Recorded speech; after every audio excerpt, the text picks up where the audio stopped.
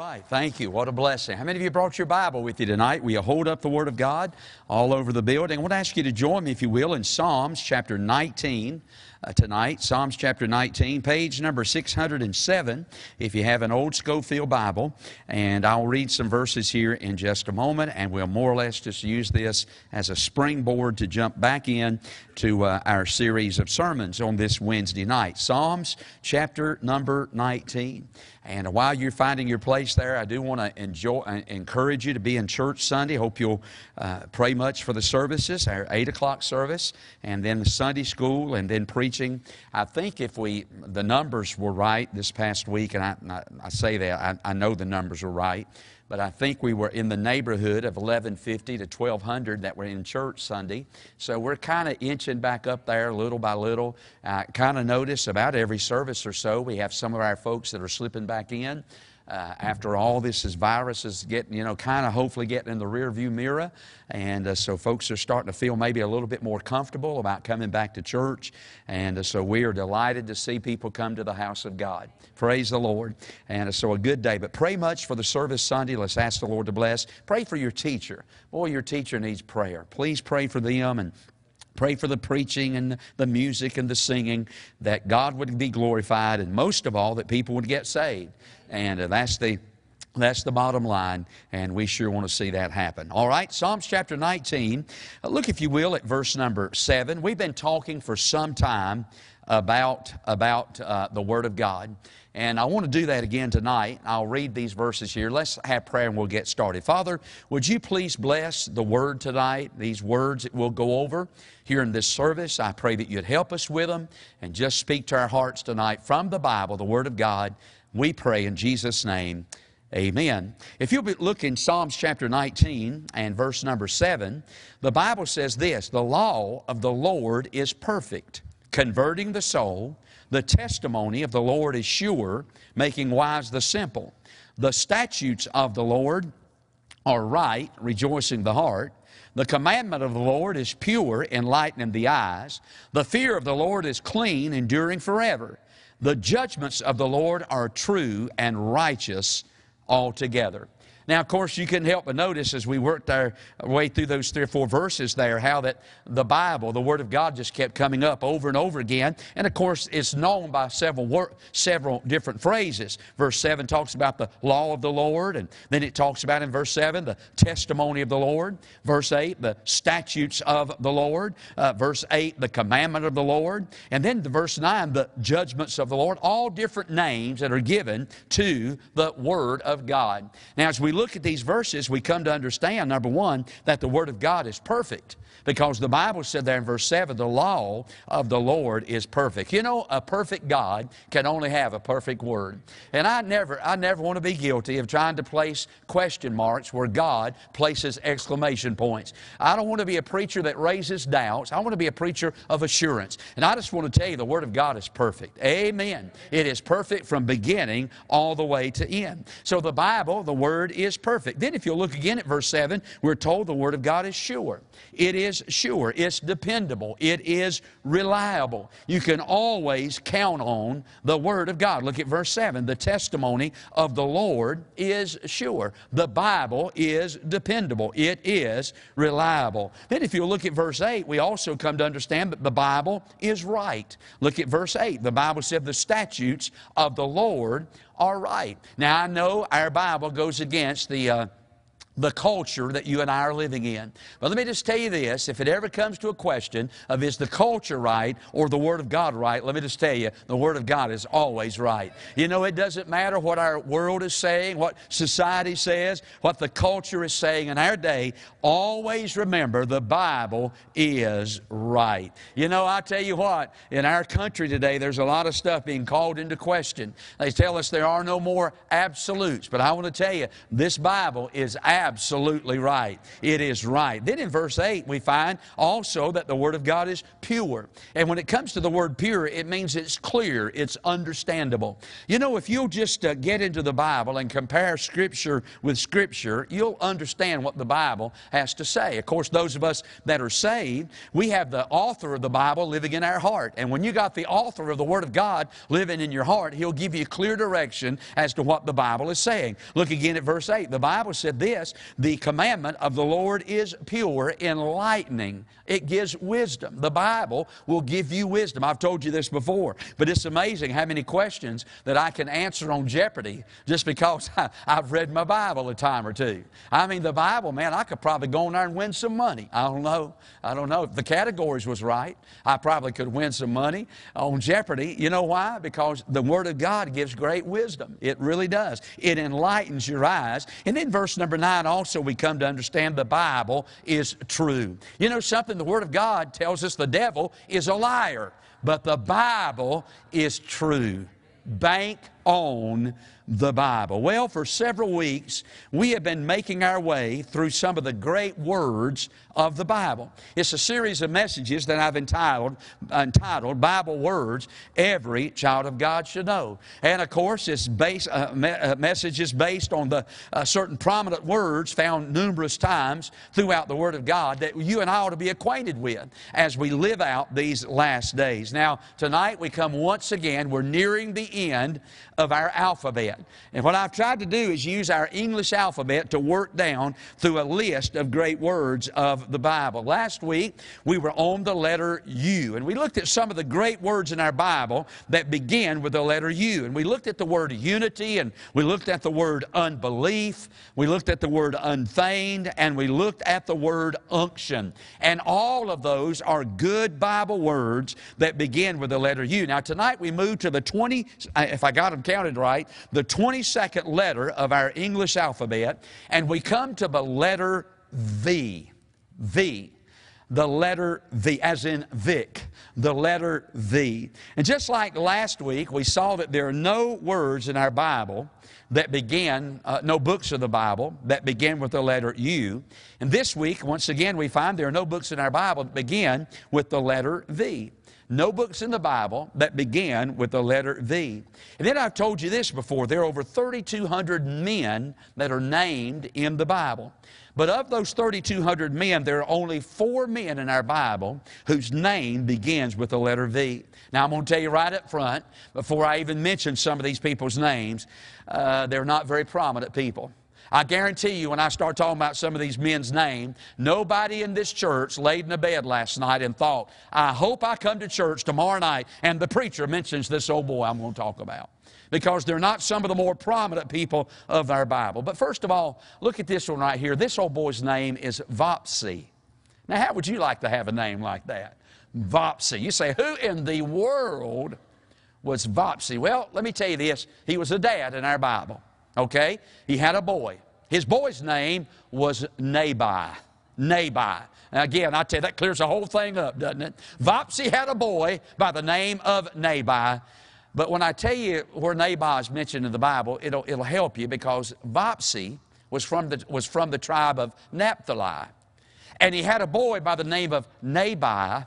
And Nabai was one of the 12 spies that Moses sent out to spy on the land of Canaan. That tell you the story now. Vopsy had a boy by the name of Nabai. Then we come across this old boy right here. His name was Vashni. Now again, Vashni. Who in the world was Vashni? Well, we know who his daddy was. His daddy was a great man in our Bible by the name of Samuel. Samuel was a great prophet. He was a judge, the last judge, and also a great prophet in the land of Israel. And he had 3 boys, and his firstborn boy was named Vashni. So there's Vopsy, and then there's Vashni. And then I got to tell you about this old boy right here. Boy, try to say that 5 times real quick. That name is Vajezatha. And let me tell you, you may not recognize I can't even say it. You may not recognize that boy's name right there, but you will his story. His daddy was a man by the name of Hammon. Haman hated Mordecai and all the Jews. And Haman wanted Mordecai to be put to death. He couldn't stand Mordecai nor Mordecai's people. Haman is a type of the devil in our Bible. He hated the people of God, and he hated the Savior, the Lord Jesus, or in that case, he hated Mordecai. Well, the Bible said in an amazing turn of events that Mordecai was actually hanged upon the very gallows that he had built with the intentions of hanging Mordecai on. But not only did they hang Haman on those gallows, they also hanged all of Mordecai's boys. All of Haman's boys on those gallows as well. He had 10 boys. His 9th born son was Vajezethal. That's who he was in the Bible. So we may not recognize the names, but we recognize the stories. There's one other boy, I didn't even write his name down, one other man in the Bible whose name begins with the letter V. As far as the women go, there are only 188 women that are named in our Bible, and only one of those ladies' name begins with the letter V. You probably got this one. Her name was Vashti. Now, you might be a little bit more familiar with her than you were those boys, because Vashti was a wife. She was actually married to a king by the name of Ahasuerus. Ahasuerus was the king of Persia.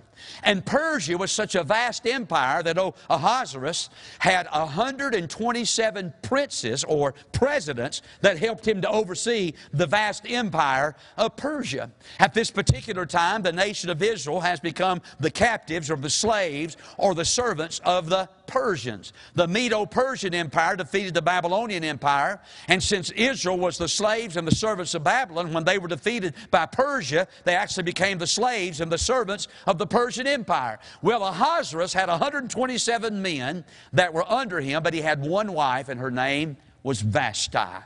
And one time, on one occasion, this old king threw a great big party in the palace. He invited all the 127 presidents that helped him to rule over the empire of Persia to come, and they threw this big old party, and they all got drunk, every last one of them. They were as high as a Georgia pine. Well, in the midst of that drunken debauchery, that drunken depravity, Ahasuerus sends for Vashti to come over there and to parade her womanly charms in front of them drunken politicians. Sounds like Washington, don't it? Just a whole lot like it. And Vashti, the wife of Ahasuerus, thank God, had a little bit about her. And she said, I'm not about to come over there and show myself off to a bunch of drunken politicians. Here's what she said about it. Esther 1 verse 12, but the queen Vashti refused to come at the king's commandment by his chamberlain. Therefore was the king very wroth, and his anger burned within him. Can I tell you this? You know what he eventually did to her? He divorced her because she wouldn't come. And that's where Mordecai and Esther come into the story. But thank God for a woman that's got a little bit about her, that's not going to come over there and show herself off in the front of a bunch of old drunken eyes. Bloodshot, red, drunken eyes. Vashti said no.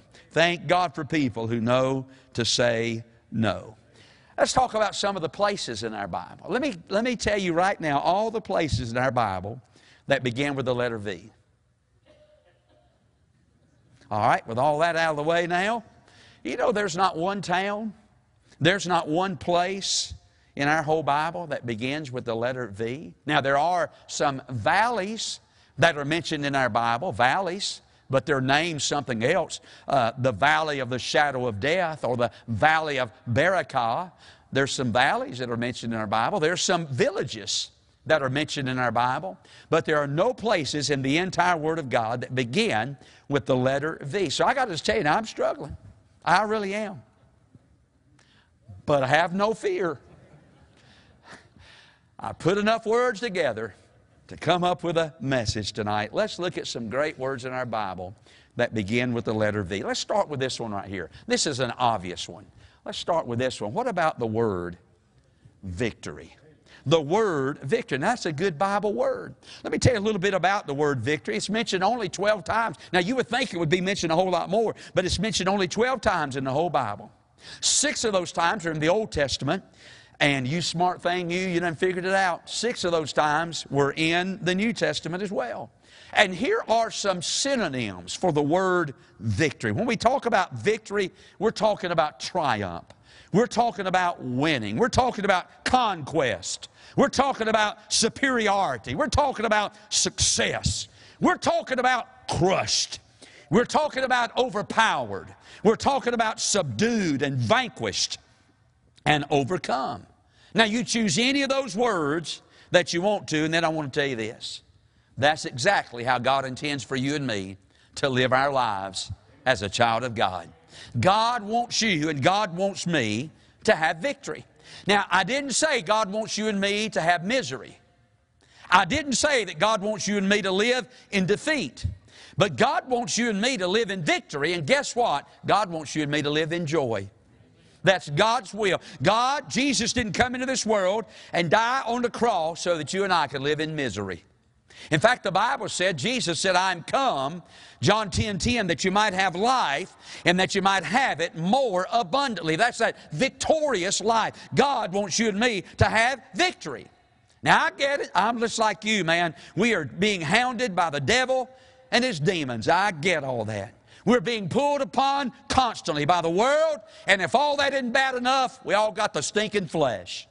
And when you got the world, the flesh, and the devil all put together, that's a recipe for disaster. And there's not a one of us in this room tonight that don't know somebody whose life has become a disaster because they followed after the world, the flesh, and the devil. But can I tell you something? That's not God's will for us. It's God's will for us to live in victory. You know, in the Old Testament, the word victory is often used to describe the aftermath of a battle. For instance, we read this in the Old Testament, but he, and by the way, his name was Shammah. Shammah stood in the midst of the ground and defended it, and slew the Philistines, and the Lord wrought a great, there's the word now, victory. In the Old Testament, the word victory is used to describe the aftermath of a battle, and a great victory is won. In the New Testament, however, we read the word victory in a little bit of a different sense, because we understand we're not fighting physical battles. At least I hope we aren't. We're fighting more of spiritual battles in our life.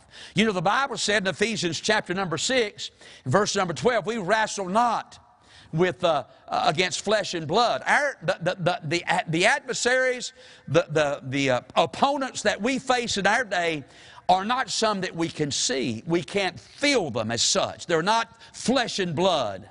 But we wrestle against principalities and against powers and against the rulers of darkness of this world, against spiritual wickedness in high places. You and I are involved in just as great a battle as any of those battles in the Old Testament, and yet our enemy is unseen, but he's not unreal. We have an enemy. And it's God's will for you and I, just as Shammah stood in the midst of that ground and fought against the Philistines and defended it and won a great victory. God through him wrought a great victory. God intends for you and me to stand for God, to live for God in these days, and to wrought a great victory in our lives over the world and the flesh and the devil, even to this very day. Victory.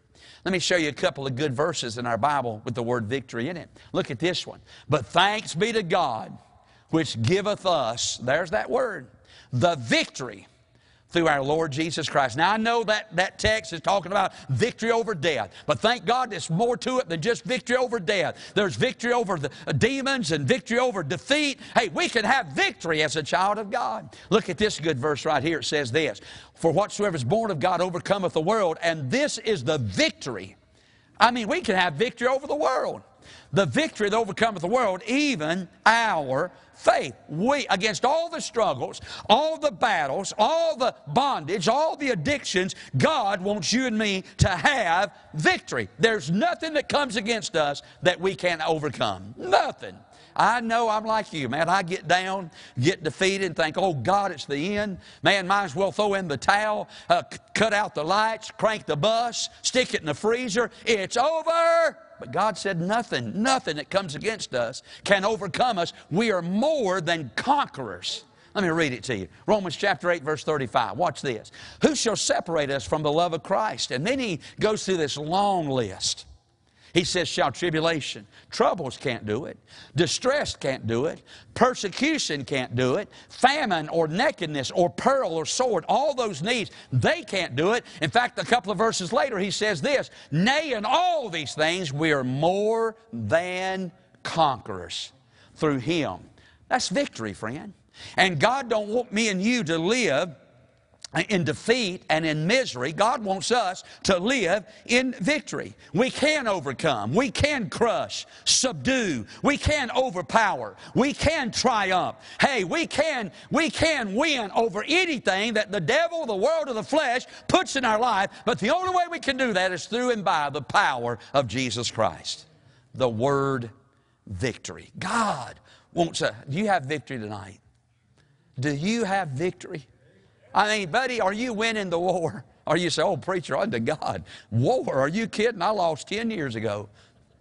I've been waving the white flag of surrender for a long time. I've given up. Don't give up. God's will is for us to live in victory. So the word victory, what a good word. Then there's another word I want to talk about. Begins with the letter V, and that's the word vigilance. That's a good Bible word. The word vigilance means this. It means to be awake. It means to be conscious. It means to be watchful. It means to be on guard or to be alert. And boy, that ought to be our attitude as we live out these last days. We are constantly reminded in Scripture to be awake. Punch somebody next to you and say, wake up. That's right. I know you're tired. I know it's been a long day. But wake up. You know, one of the things that's happened to us, unfortunately, is the devil has rocked the church to sleep. That's right. We are constantly told in our Bible, hey, wake up. Look at this.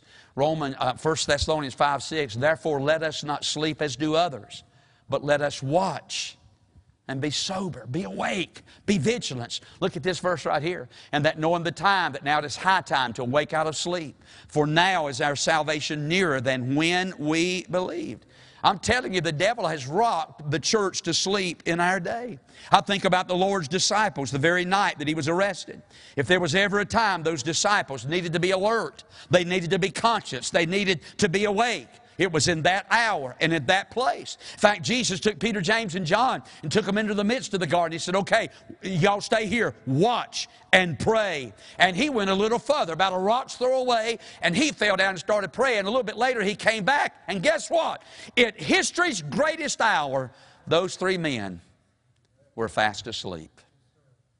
I'm telling you, if there's ever been a day that God's people ought to be awake, it ought to be in these days in which we live. But I'm afraid too many of us are like the fictitious character Rip Van Winkle, who fell asleep when Henry VIII was on the throne of England. And when he woke up 25 years later, a revolution had taken place and George Washington was the President of the United States. He slept through an entire revolution. You know, I'm afraid in our day, too many of us, and I said us, have been rocked to sleep by the devil. Preachers stand up, shout to the top of their lungs, warning us, telling us, and people sit in their chair and think, what's he so upset about? Why is he so excited about that? Why can't he just leave us alone once in a while? You know what's happened? They have been rocked to sleep by the devil. That's exactly right. You know, while we have been sitting in our churches asleep, boy, the devil has just took our nation over. Can I tell you something? You may tell you why homosexuality has made such inroads in these days? Because those who support it are called activists. You know what that tells me? They're active. Man, they're pounding. They're hammering. They're out there pushing their agenda. They're out there. Why in the world have we got such things as we've got on TV? Men kissing and women. Unto God. I mean, I'd rather kiss a mule in the mouth. I mean, unto God. What in the world? But that is so prevalent in our society today. You say, preacher, what happened? They've been actively pushing that agenda while you and I have been sitting in our churches asleep. You know, the Bible said this. Look at this verse right here. Here's a good word where the word vigilance is. A bishop, a pastor, must then be blameless, the husband of one wife, vigilant, sober, awake, conscious, and of good behavior, given to hospitality, and apt to teach. Look at this verse right here. Be sober, be vigilant, because your adversary, the devil, as a roaring lion, walketh about, seeking whom he may devour. Vigilance. God's people ought to be vigilant. We ought to have our antennas up. Buddy, we ought to have our radars on. Buddy, we better be careful. We're in a world that's against us. We're facing a real live devil that's trying to destroy us. We ought to be awake and conscious and vigilant, the Bible said. Every time I think about that, you know, where we live at, we are inundated with deers. I mean, we got deers everywhere up there. You ought to see my gardens. They look like war zones. Barbed wire fence. I mean, I've got grenades strapped to it where to pull the pin, blow the deer up if they get near it. I mean, it looks like a war zone around there. I'm trying my best. I'm trying my best to keep those deers. But have you ever noticed a deer before? Least little old thing out of the ordinary happens. I mean, they're there eating clover, and believe me, I have got plenty of clover. Do y'all have clover? If I don't mow my yard, it looks like it snowed. I got clover. Deer love clover. And they just come, stand around in the yard. And I mean in the early morning hours especially, you open the blinds and there are those deers. But when I don't know what they do, but when the blinds come open, it's like they're just grazing away. When the blinds come open, they go. You know what that is? That's vigilance, friend. A twig snaps. Hey, least little old noise out in the wood. A leaf ruffles on the ground. They're vigilant. Buddy, I'm telling you, as God's people, we ought to be exactly like that. Buddy, we got to be conscious. We got to be awake. And I know I'm preaching to a bunch of sleeping saints tonight. But I just want to tell you, buddy, we better wake up before it's too late. Too many of us, like old Cain, are dwelling in the land of Nod. Vigilance. Third word, I want to spend some time on this one. Vision. The word vision. That word or some form of it is found 97 different times throughout the Word of God. And usually it refers to how God spoke to people. God spoke to people in visions. You know, back in the book of Hebrews chapter 1 and verse 1, we're told that God used a variety of ways to speak to people. God, who at sundry times and in diverse manners spake in time past unto the fathers by the prophets. So when you read through the Old Testament and even in the New Testament, we find God used a variety of ways to speak to people. He would use prophets, as that verse said, or He would speak to people through dreams. Joseph had some dreams. But then occasionally God would just show up in a vision to people. Probably something similar to that of a dream, but a vision was a way that God spoke to people. The first time in the Bible the word vision appears is in Genesis 15:1, and the Bible said, after these things the word of the Lord came unto Abram in a vision. First time in the Bible the word vision appeared, and it's used in a way, in a manner how God spoke to people. God spoke to people through a vision. Now, I happen to believe in these New Testament times, now that we have a completed Bible, God chooses rather to speak to us today through the Bible other than dreams or visions. Can I have an amen? I had a lady one time that come to me and she said, here's what I dreamed, preacher. Give me the interpretation. And of course I was very kind and I said, ma'am, I have no idea. Down underneath me, I was thinking to myself, you probably had some mustard sardines and some sour pickles before you went to bed. That's what you had that vision over. But you know something? God did. I'm not denying that. In time past, God spoke through visions. You know, if somebody ever comes up to you and tells you something like this, I have had a fresh revelation from God. Go to your Bible. Because if that revelation cannot be backed up by the Word of God, discount it. Don't believe it. It's not true. But I'm telling you something, friend. God gives us revelation through the Word of God. God speaks to us through the Bible. If it cannot be backed up by the Bible, dismiss it. It is not from God. I watched this thing. You know that lady that killed her children, and I can't remember, I don't even know what her name was now, but she got caught up in that Mormon outfit, and man, this guy was having all these visions about the end times, and then she up and killed her children, and killed her husband, and he killed his wife so they could get married, and they stayed over. You remember the story? How many of y'all know what I'm talking about? You probably saw that. They went over to Hawaii and stayed there, and they were both prophets, and they were both deity, God's spirits dwelt in them, and I mean, man, all that. Can I tell you something? It's so ridiculous, it's unbelievable. So ridiculous, it is. If it cannot be substantiated by the Bible, I don't know what you get out of the Book of Mormon. There ain't no telling what you can get out, but I'm talking about the Bible. I'm talking about God's infallible Word. Buddy, if it's from God, it's in this Bible right here. And if it's not in this Bible, it's not from God. I'm just telling you, man, look to the Bible. The vision. God spoke to people. But you know, sometimes in the Bible, the word vision was used in the manner of perception. Like having foresight or having a desire. For instance, look at this verse right here. It says this, where there is no vision, the people perish. Now, what is a vision? Well, a vision is not idealism. It's not like, man, I got a great idea. That's not vision. It's not optimism. Or it's not enthusiasm. A vision is not seeing what what we can do for God. A vision is seeing what God can do through us. I'm afraid as a church in the 21st century, we've lost our vision.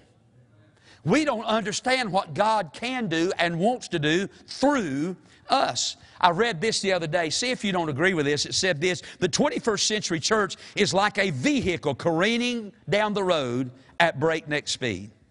It's really a danger to people because everybody in that speeding vehicle called the church, they're all fixated on dome light issues. Here's what it said. Some are fighting over who sits where. Some are fighting over who gets the window seat. Others are fighting over who's going to drive. Still others are fighting over it's too hot or too cold, while others are fighting on what we're going to have on the radio. And we have forgotten that the purpose of the car is to move down the road. And tragically, we're so fixated on dome light issues that we have forgotten to turn the headlights on. And we're driving down the road in a darkened world, and we don't even have our headlights on because we're so concerned about the dome lights in the car. Man, a lot of people don't understand what is the church. What's so sad about it is many people have never known what the purpose of the church is to start with. We're just not here to meet, eat, greet, and step on feet. That's not the purpose of the church. It's not just here for us to meet or to greet or to eat or to step on feet. The purpose of the church is to be a hospital for sinners and not a museum for saints.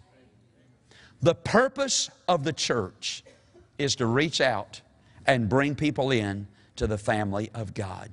The purpose of our church is to be all that God wants us to be, to have all that God wants us to have, and to do all that God wants us to do. That purpose needs to be discovered by some and rediscovered by others, and then get a vision to fulfill that purpose. What God wants to do through us. I heard about this church one time, and on the back of the wall of that church, so the pulpit, on the back wall where the front door was, as you walked out of the church, they had a big old saying on the back of that wall, which was that verse, where there is no vision, the people perish. Well, they couldn't keep a pastor. I mean, they could not keep a pastor. It just seemed like one would come, he would go, he would come, he would go. He would bring in new ideas. He'd want to do things. Man, they were just set in their ways. They were just steeped in tradition. I mean, man, they weren't going to come out of that no matter what. And so the last pastor that they had, he stayed about 6 months. And he stood up before the church. They battled him on everything, wouldn't go along with him on anything, and were just content with the way things were. So he got in the pulpit and he resigned. walked out the back door, and when he closed the door, the W fell off on the word where, and the sign was left to say, here there is no vision, and the people perish. If we don't get back to rediscovering what our purpose is, I get it. I'm like you. COVID's come. I understand all that. I get all that. Can I tell you something? I was thinking about this coming over to church tonight. I'll be through here in a minute. But can I tell you something? I don't ever want to stay home and watch church on a computer. I don't want to do that. Now, don't, before you be critical, I don't mean that critical. I'm just saying I know me. I could get used to that. I know how I am. I could get settled into that routine. And that could become my way of life. And God never intended for me, and I thank God we had that during the days of COVID, so we could maintain some contact, and I thank God we had it. But can I tell you something? God never has chosen to bless people who stay at home and watch church on the computer. I just want to say one more time, don't be mad at me, but if you do, it's okay. I love you anyway. There's going to have to come a time when we start trusting God again. If I'm going to trust Him to save me throughout all of eternity, I'm going to have to trust Him to get me through whatever this world's going through at that particular time. Here there is no vision. I don't want to do that. I thank God folks are coming back to church now. We want to do everything we can to make you feel safe, and I'm glad you're here. But I don't want to settle into that rut. I don't want to settle into that routine. When we go on vacation, I ain't standing there. I love our church, but I ain't watching that program. You know why? I may come back home to start watching it. I may pipe my sermons in. Y'all get me a camera and bring it up to my house, and I'll sit there with my pajamas on. I'll get lazy. I know me. I'll get lazy, and I want to start doing that. And that ain't God's plan for my life. That is not God's plan for my life. Can I say this? That's not God's plan for anybody's life.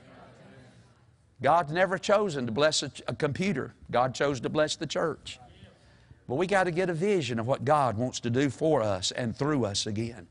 I thought about other words. I thought about the word vessels and vows and vain and vengeance. But I want to close with this word, and that's the word visit. Because that word visit in the Bible is synonymous with the word revival. You read through the Bible and you find out people, when they prayed, they begged God to visit them. Look at this verse right here. Return, we beseech thee, O God of hosts. This is Psalms 80. Return, we beseech thee, O God of hosts. Look down from heaven and behold, and do what? Visit this vine. That's why here we are. We need victory. We need vigilance. We need vision. But boy, I tell you, more than anything, we need a visit. Look at this verse. Man, these are scary verses right here. Watch this. When he was come near, this is Jesus, he beheld the city, speaking of Jerusalem, and he wept over it. And the Bible saying, if thou hast known, even thou, at least in this thy day, the things which belong unto thy peace, but now are they hid from thine eyes. Hold it. Go back. That verse is simply saying, boy, if you'd have just known what God wanted to do. Man, if you'd just known the potential that was here, what God was going to do, if you'd just known that. And then he goes on to say this, for the day shall come upon thee, that thine enemies shall cast a trench about thee, compass thee round about, and keep thee in on every side, and shall lay thee even with the ground, and thy children within thee, and they shall not leave in thee one stone upon another, because thou knewest not the time of thy... And then there it is. Jesus said God wanted to do so much here. Man, I was here. The power of God was here. The Son of God was here. God wanted to do something in this nation. God wanted to do something in this land. But you missed it. You didn't even realize that was the time of your visitation. I'm persuaded to believe, ladies and gentlemen, that if we're going to see anything done in these last days, we're going to have a visit from outer space. And I'm not talking about aliens neither. Isn't it amazing? Isn't it amazing what they're doing in the alien realm in their day? You ever read that stuff? The alien realm? All that's going on, and they're discovering this Martian and that Martian. And I mean, man, all that stuff's going on. I'm not talking about that kind of a visit. I'm talking about a visit from another world.